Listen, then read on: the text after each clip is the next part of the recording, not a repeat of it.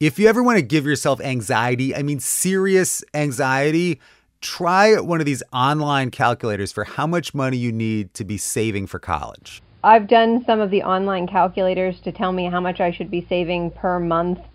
At this point for our daughter, they were suggesting that we save like $1,000, and it's just not doable. That's a listener, Valerie Finnemeyer, and she's right. I mean, saving money for your kids' college, for many of us, it can seem like an impossible task. I mean, the sticker price for a 4-year private school is like $200,000 per kid. It's like, how is this even remotely possible? And if you start late, it's even harder. Take it from me. But don't panic. Back away from the ledge. Saving for college is not easy, but you can probably save a lot more than you think, especially once you decide, all right, look, this is on. We are going to do this. And, you know, parts of it might even be kind of fun. You can get creative. I'll be honest. I use it as a hammer for my kids. Like, you don't pick up that shoe, no college fund for you. And if they were fighting with each other, it's like, I'm going to give your brother your college fund. This is your NPR Life Kit for paying for college. This episode, how to save money in advance so your kids don't have too much student loan debt.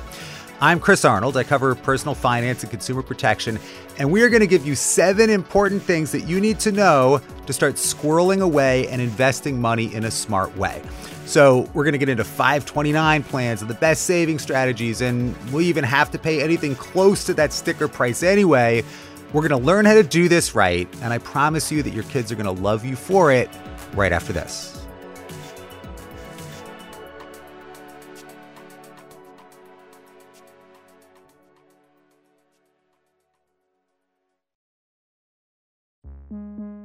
Okay, so the first thing we're going to do is blow up a myth, because blowing up myths is kind of fun, right? And this myth gets in the way of a lot of people saving money for college. And I have to admit that I fell victim to this too when my kids were little.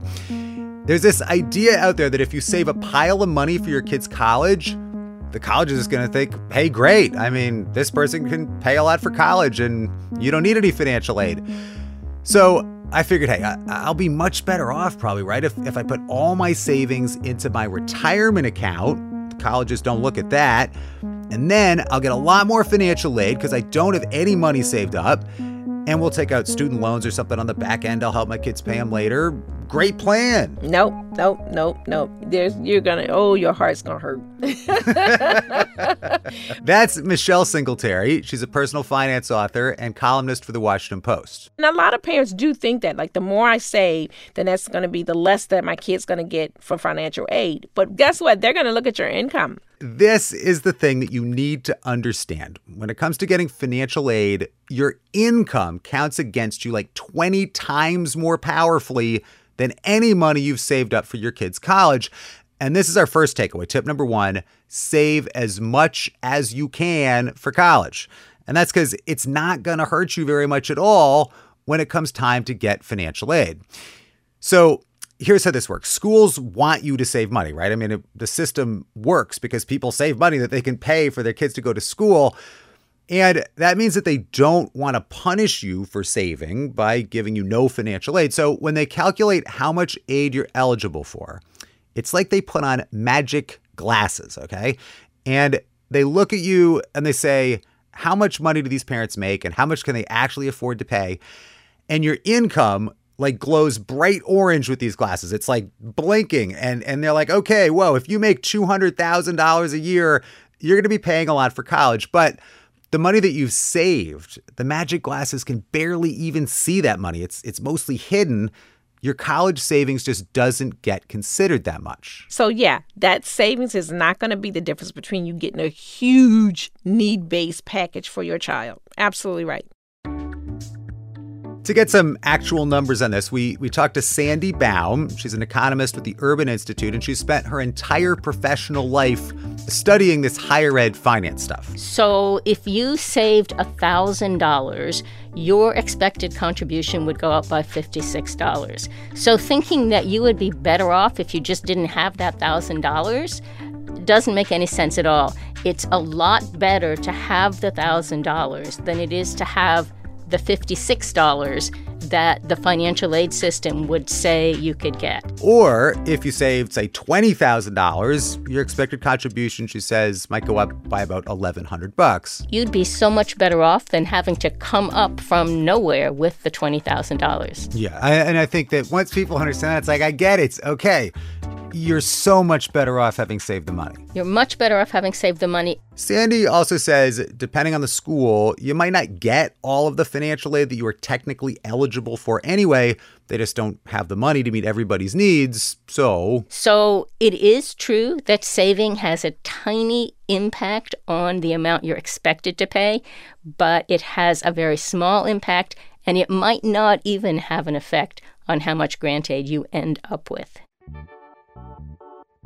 All right, so we want to save money, but what's the best way to do that?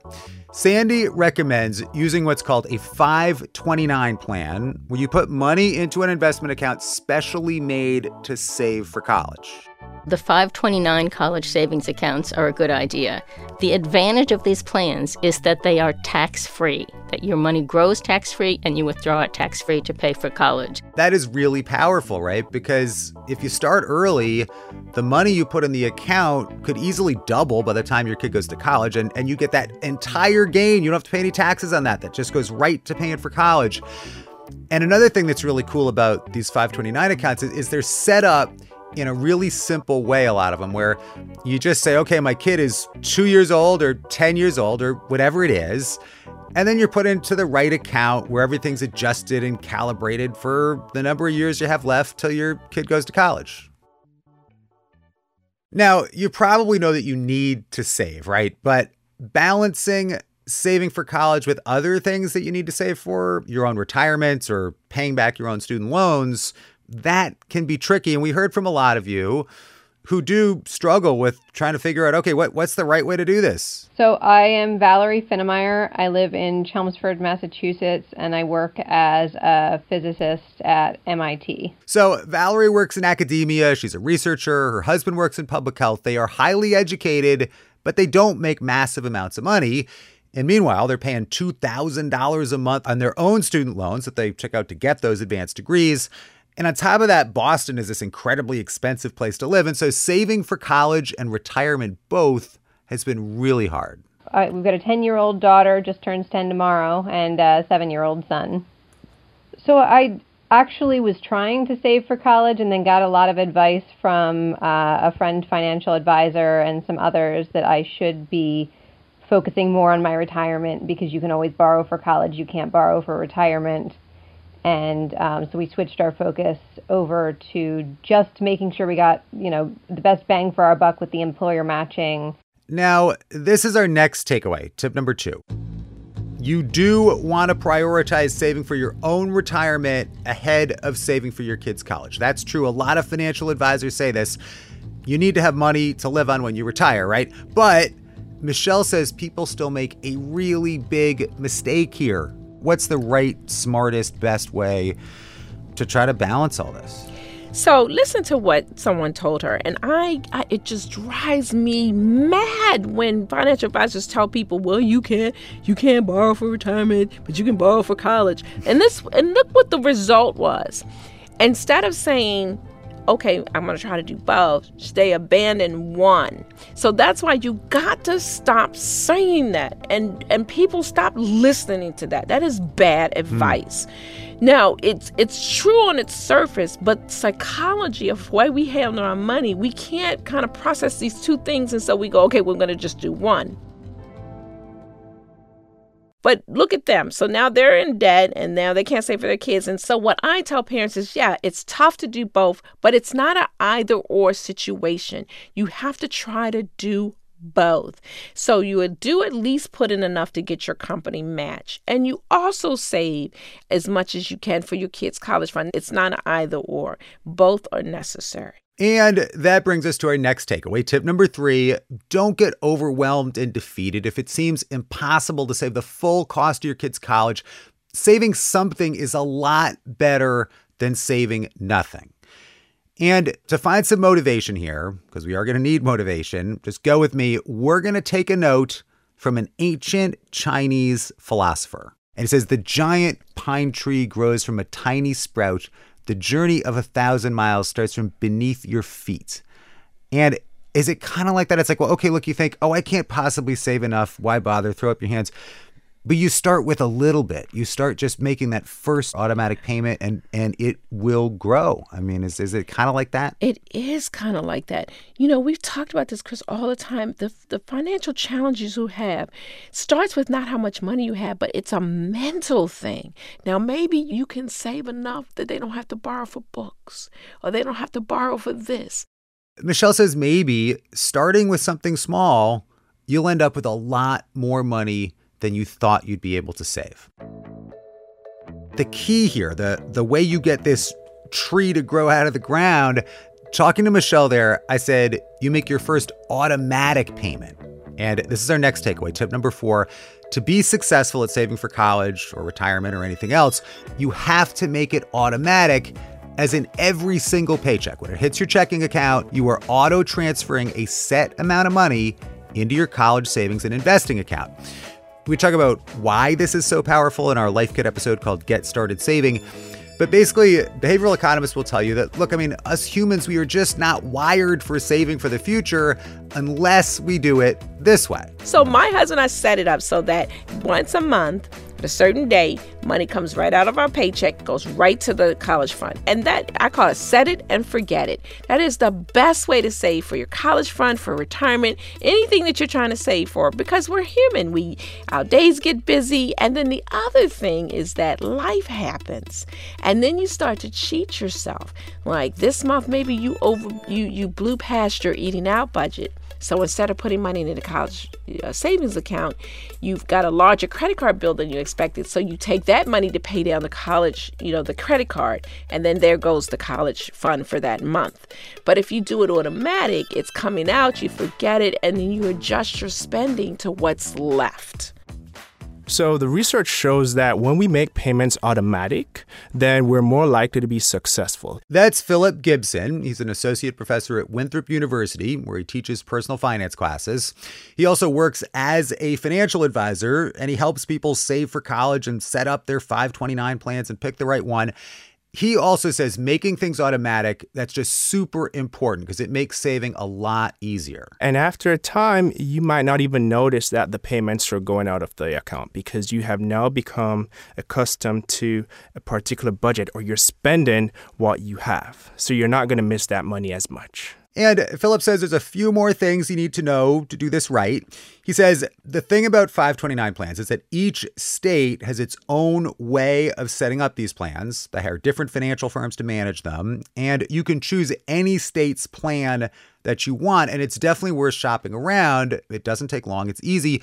And it's worth it because some of these plans charge much higher fees than others. So it's important that we understand how fees impact our returns. Philip says, think about it this way. Saving and investing is like taking a snowball and then rolling it down a hill that's covered in snow. So if you start early and that ball starts rolling, then over time it's going to get bigger and bigger because you're adding money to that account and you're receiving a return on your investment. But if the fees are high in the account, then our snowball isn't going to grow as big and as fast as we would like it to be. But now here's the tricky thing, and this is our next big takeaway, tip number 5. Even fees that sound small, like 1 or 2%, those are not small. Those are really big fees, and you want to pay the lowest fees possible. So Philip says what happens is this. When we hear, a 1 or 2% fee, our brains kind of anchor that to the wrong number.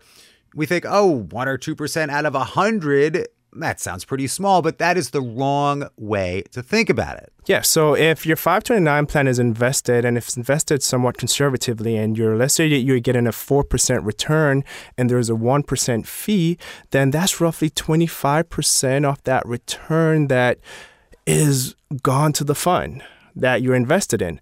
Okay, so let's get our head around this. There's a lot of numbers, but 1% is a full quarter, 25% of your investment return, right? And it's that investment return year after year that piles up and piles up. And that is why that 1% fee is not small. It's a big fee. Right. So what this is going to do is really going to slow down the amount of growth that you're getting in the portfolio. And over time, you end up with a much smaller snowball if you're giving 20 or 25% of your investment return away again and again, year after year, by paying fees that are too high. Yeah, it's really worth shopping around so that you can find a plan that is going to give you very low fees. Philip says one other thing you want to consider is that some states will give you extra incentives if you invest in your state's plan. You might get a tax break or some other perk. And there's a very easy way to comparison shop all these different things out. There's a website, savingforcollege.com. It's run by an author who's also like the super expert on 529 plans, and it's a really well-respected resource, savingforcollege.com, where you can compare all the 529 plans out there, what fees they charge, everything about them. So definitely check that out. Okay, this next thing is a lot more fun than thinking about fees, I promise, because what you're going to find out when you set up a 529 plan and you start saving, you'd be surprised by how much friends and especially family members actually want to help you out with this. We heard from one listener who did something very cool. He set up the plan before his child was even born. And then for the baby shower, the couple told everybody, they said, look, we don't need onesies. We have a high chair. Please just don't buy us a lot of plastic stuff. What we really, really would appreciate is if you could just put anything, 10, 20, 50 bucks, whatever you can do, into our 529 account to help pay for our kids' college. And I was telling Michelle about this. They got well over $1,000 Wow. before the kid's even born. I love it. I love it. And it's like, oh, I mean, if you start explaining it that way, it's like, honey, let's do this 529 thing. That's it's like, right. I wish I had thought of that. You know, I love that idea. When you're having a shower or the kid's birthday party, people will always ask, what do the kid need? Because I do that. When I'm invited, when my kids were little, they invited out to call the parent. It's like, well, what does the kid need? And then when you're asked that question, you go, listen, my kid really doesn't need anything. But if your heart is inclined and you were going to spend any money, here's their 529 plan. And most of the 529 plans, I know Maryland does. Maryland has a great page that you can set up with a picture of your kid. And then you can even send them a link. And the link takes them to a page and it makes it so easy to contribute. Like in less than 5 minutes, you can contribute. So you can make it easy for people to help you grow the college money for your children. And that's our next tip. Number 6, setting up a 529 plan creates an easy way for friends and family to help kick in some money to help you save for college. And it doesn't have to be a baby shower, of course. If you're starting later than that, you can do it for the holidays or the next birthday party. But the sooner you do it, the sooner that college snowball starts rolling down the hill, and maybe even with a little help from your friends. Okay, friends chipping in at birthday parties and stuff. It's fun. It's going to help a bit. But most of us are going to have to dig pretty deep to save enough money for our kids' college. And Michelle, who we've been talking to, she is a success story here. I mean, Michelle talks the talk, but she definitely also walked the walk. And what she did when her first kid was born, she started by putting $250 a month into a 529 plan. And then as she and her husband's incomes grew, they started having more kids. For each kid, it was $250 a month. That's what it took. Times 3, which is still a lot of money for a lot of families, but it was affordable for us for 20-some years. And that's all we did. We set it up automatically. So every single month, no matter what, money came out of our bank account, went right into the state 529 plan. Now, Michelle says this was affordable for her, but this was not easy. Michelle and her husband do not come from any kind of money, and they had to watch their spending and their budget really closely. And even to the point like where the kids wanted new shoes, that their friends had like nice shoes or a video game, or they wanted to get to eat more. When my kids ask for stuff, all I hear is Charlie Brown's teacher. Wah, wah, wah, wah, wah. I tune it out. Well, can I have it? I say, nope, 2 words for you, college fund. Mom, my friends have it. Mommy, please. Mommy, please. I said 2 words for you, college fund. Michelle's kids did not always like this. But Michelle had decided that she did not want her children to have to deal with student loans. And with that $250 a month, that seed planted in the ground, growing, invested over time, she saved up enough money to send all 3 of her kids to state schools. But, the best laid plans and all that. Michelle's oldest daughter, Olivia, turns out really wanted to go out of state to the University of North Carolina. Beautiful school, beautiful campus. Just loved it. She painted her room in the colors, and we went to visit, and it was just like out of the movies. And she was like, I have to go here. I'm just going to die if I don't go. And then we looked at the cost. I said, well, you're just going to have to die because you're not going to the school. You know, I mean, we didn't have in UNC money. We had University of Maryland College Park money. And that's where that child went. And did she like it initially? Nope, sure didn't. And I locked my bedroom door because I didn't want her to smother me in my sleep. Oh, no. But she went and she had a great college experience. She has now finished her master's degree program in social work. So that's 6 years of a college education and no debt for her or us. Now, Michelle teaches a personal finance class at her church for couples. And she was telling this to the people there, and they weren't really buying that Michelle's daughter was okay with this whole thing. I mean, she painted her room the colors of the school. You know, I mean, this must have really sucked. They were like, we don't believe you. Your kids hate you. They, they're like, they hate all the stuff that you did, and you made them go to a state school. So Michelle did this thing. She asked her daughter, Olivia, to come in and talk to the class. And we actually got a video of this. And this was right when Olivia was graduating from college. And she started talking about how her friends were really stressed out about paying back these student loans that they'd taken out. And even you know, the friends that I have that are frugal, like even they have debt. And so just like sitting in on those conversations of like, I got 6 months before they start calling, you know? And I just don't have those fears. And Olivia got really emotional about this, which Michelle didn't really expect. I didn't need the milkshake. Like, I didn't need the shoes. Like, I'm going to graduate without debt. When I think about that, like, now I can set my kids up because I don't have to, like, the money that I would be spending for my student loans, I can put that away for my kids. And then just, like, generationally. So what you guys have done for me is so amazing, and I just really thank you both for that. And people start clapping, so it's hard to hear, but Olivia says, my 8-year-old self thanks you for that. Yeah, now you got me crying. Because, you know, your kids never say that to you. Now, of course, not everybody's going to be able to send their kids to college totally debt-free or make the kind of decisions that Michelle did for her kids. And there is no one right way to do this. But one takeaway here is that if you do save money, you're really giving your whole family a gift. I mean, if your kids have to borrow a lot less, they're going to really appreciate that. And you're doing yourself a favor, too, because, you know, you won't be scrambling around when your kids first start school. Like, how am I even going to make this tuition bill?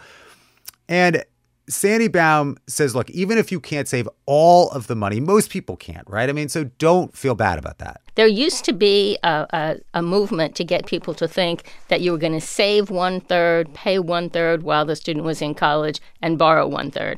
And that's not an unreasonable way to think about it. If you can save any part of it, that does a couple of things. One, it gives you the confidence and it gives your child the confidence that there is money there, that you are dedicated to this, that it's a priority, and that you'll be able to pay for it. Also, Sandy says to get a handle on a rough estimate even about how much you'll need to save. She also says you can go to that website, savingforcollege.com. It's got really good calculators. And you might find that you're likely to qualify for a substantial amount of aid. That doesn't mean don't save money. Do save money. But, for example, full-time students at private four-year colleges receive an average of more than $20,000 a year in grant aid. And so that is a lot of money. There's a lot of grant aid out there. So that might be encouraging. And you start looking at that, you know, save 1/3 now, pay 1/3 in college. And, you know, all this can start to seem a lot more doable than you might have thought. And it can also be scary. I mean, when I did this actually for my kids, I plugged in my numbers and I'm expecting to see like, oh yeah, we'll get some grant aid. And it doesn't look like I'm going to get much. And I did kind of freak out. But within 2 weeks, I had totally overhauled our approach with our 529 savings plan, with automatic payments now going in every month with a lot more money. I'm like really stretching. And so sometimes, you know, staring reality in the face can be like a shock, but it can also be a good motivator. Okay, so we covered a lot of ground here, so we can remember the most important stuff. Here come the takeaways.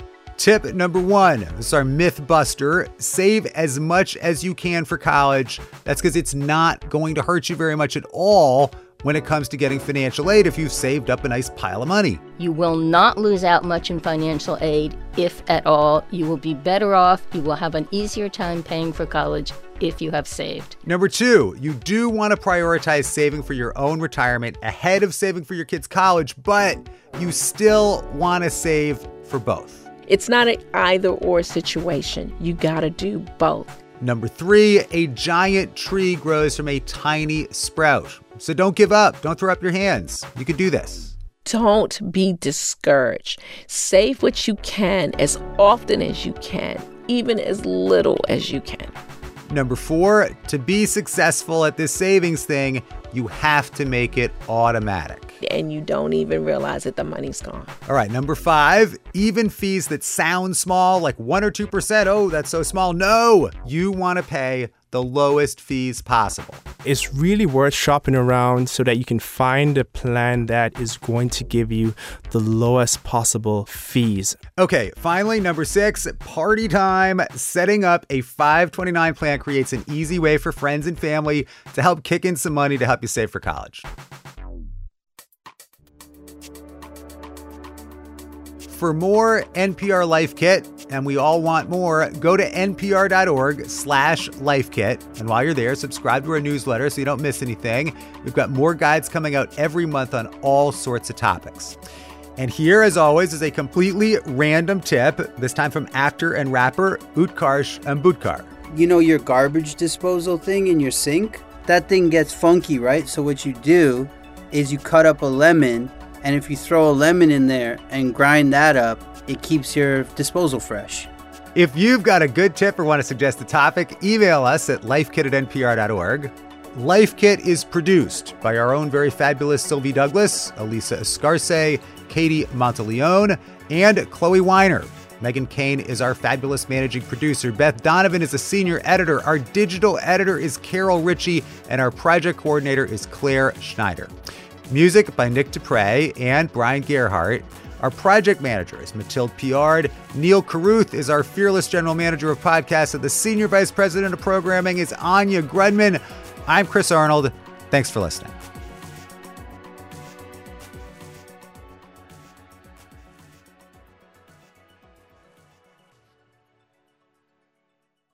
Let's play some games, everybody. I'm Ophira Eisenberg, host of NPR's Ask Me Another. Are you looking for the answer to life's funnier questions? Zamboni? That is correct. Every week, we blend comedy plus a special celebrity interview. Jim Gaffigan. I've always done acting. I just have never gotten roles. Listen and tell your friends.